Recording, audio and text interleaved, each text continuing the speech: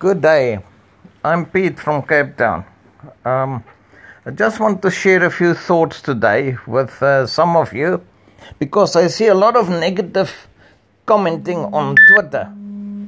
Now, it worries me a little bit when I see what the people complain about. They complain about not having alcohol or nicotine, which I don't think is essential for anybody's survival. So please, if you can't live without it, don't come and complain in public, because there are people who don't have food, who would rather have food than the alcohol that you crave. And one bottle of whiskey, the price of a bottle of whiskey, could feed a family for days, for many days. That is the reality of so many people. I live in a country where 56% of the citizens live on, in today's exchange rate, around about $50 per month. Per month. I'm talking US dollars now. You try and survive on that. The only food people can afford usually is starch. It's a high carb, very low vitamin, very low protein diet, which obviously in the end could help the development of type 2 diabetes, for instance, and all the nasties that go with that. So while people complain about not having something to drink, there are others who don't have something to eat. I think that is worse. In my country, South Africa, there's a lot of whining going about, and whining is the art of complaining without offering a solution. That is called whining, a senseless complaining, which is very rife at the moment about the government's supposedly draconian rules. Now, on the same day, I read online in the paper that the UK didn't act fast and decisively enough, and that another 40,000 people, Britons, may die as a result. Now, I'm not a friend of the South African government. I live in this country. I see what they do. I see what they cannot do. I see the incompetence every day, the corruption, all these kinds of things. What I can say is that they did act swiftly, and I must commend them for that. And I'm surprised to see who are the whiners, who are the people who complain about the swift action. At the moment, I feel fairly smug and safe in my own austere little home. And I must just say that I think I'm fortunate to have a government that did act swiftly in an effort to prevent a human disaster, a humanitarian disaster at that. So if the Britons in a first world country didn't act swiftly enough, and that if that would cause the death of another 40,000 people, then I'm very thankful that I'm living not far from the tip of Africa, about 2 hours drive from the southern tip of Africa, which is at Cape Agulhas and not at Cape Point, as so many people believe. It is 2020, and we're still trying to educate locals on that. Now, as for being holed up in one place, from December 31, 2018 until July 5, 2019, I was locked into a little room of less than 20 square meters for 183 days. I didn't die because of that. My legs didn't fall off. I didn't lose my head. I remained sane. The only thing was a bit of inconvenience and a little bit of social distancing because of another non-contagious medical issue. So please stop the whining. You won't die because you are locked in for a few days. My own isolation started well before this lockdown in South Africa. About 9 days before that, I took my last walk took a few photos, saw a southern right whale, swam past the beach, and came home and went into self-imposed isolation. And I can tell you, I don't have a whole home to live in like many people do. I have a very small space. You can go and figure out how many square meters it is. It measures 129 square foot, which is really tiny. That is my existence. And it is not killing me. I'm quite content. I have a laptop here. I blog, I write, I edit my photos, I do all kinds of things. I have a nice view on other apartment blocks. If I want a change of scenery, I can just look out of the window and see people up in the far block. They jump up on the balcony. We can see them do that. Maybe once a day somebody would walk up the street on the way to the shop. Or a car might drive past maybe once a day, twice a day, we see that. I haven't seen a dog in over a month. I haven't seen a cat in over a month.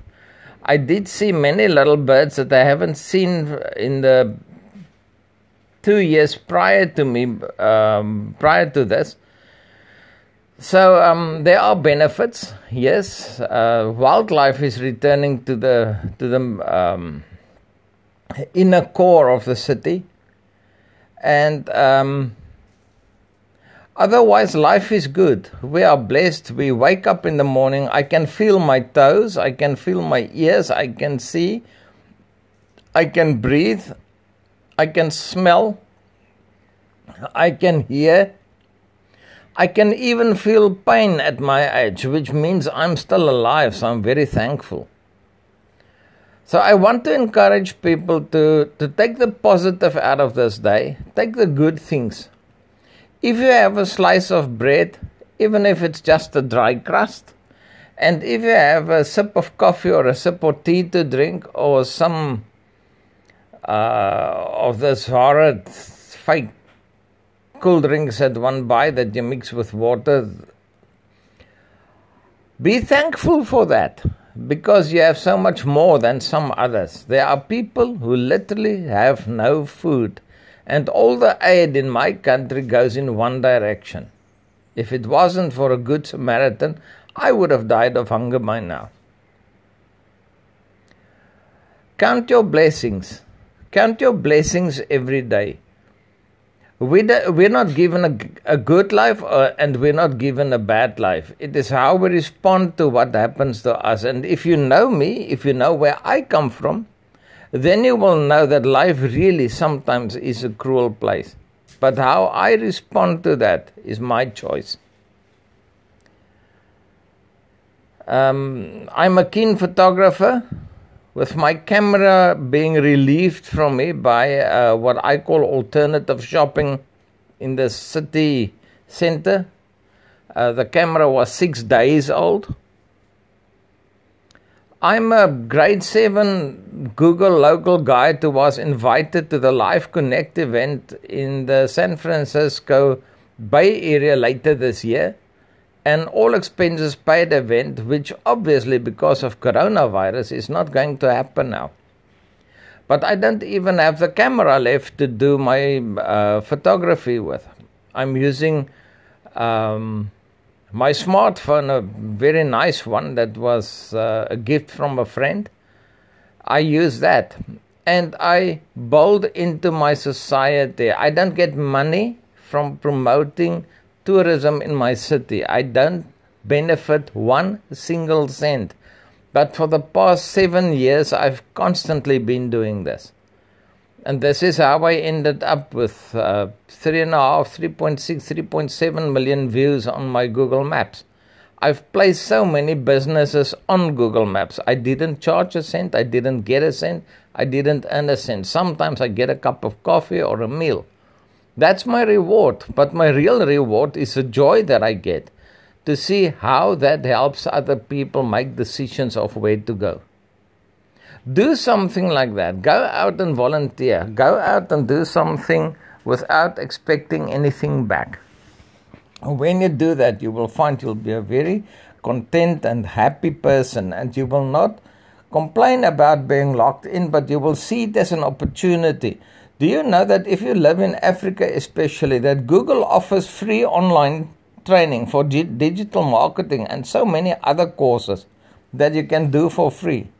Just go and Google it and you will find it, and you can do it, and it's not going to cost you a cent, and there's no catch. There's no send me 80 quid afterwards to get your certificate. That doesn't exist. You get your qualification without you having to fork out 1 single cent. And it's easy. It's not difficult stuff. Another organization that offers free online classes is Yoast. Y-O-A-S-T. Yoast. Go and look them up and see what they have on offer. And there are ways to improve yourself. And you know what? People always tell me I'm very intelligent. I'm not. I'm really not that much more intelligent than the average person. I had my adult IQ tested years ago. And what I can say to you is I like to upload data. That I like doing. Between stroke 11 and stroke 12, I still read a book per day. And I'm not talking about fiction and junk that I was reading. I was talking about well-researched non-fiction books, autobiographies, history, factual stuff, factual material. For 13 years, I studied how the Bible's New Testament was put together. And I've discovered some interesting things there. In the end, a professor phoned me and invited me to come and do my PhD because he had seen my research work. Some summaries of my work that I sent to 2 other professors of theology in the USA. They somehow sent it to him, and he phoned me. He wanted me to do my PhD. I don't need a PhD. And I think I have done my research. I know what I know. And I don't need anything more than that. I'm doing something else now. To counter brain damage incurred during some of my strokes, I started learning the Linux operating system. And I even communicated personally with some of the project managers of some of the Linux versions or distros. Ari OS in Iran is headed by someone called Mahdi. I've been in touch with Mahdi. With Tom in Australia, I think his distro was called Ultimate OS or something like that. Then there was another gent in the Eastern Cape in South Africa who made one called Makulu Linux. I had been in touch and in conversation with him, with Clem Lefebvre of Linux Mint. So I can go down the list here and say that I ended up being quite knowledgeable on the Linux and proficient in the Linux operating system, and that I reversed my brain damage. That is a positive outlook in life. Sometimes I refer to negative things that happened in the past. That doesn't make me a negative person. It makes me a realist. I will leave you with this thought. The optimist built a plane. The pessimist made a parachute. The realist can pilot both.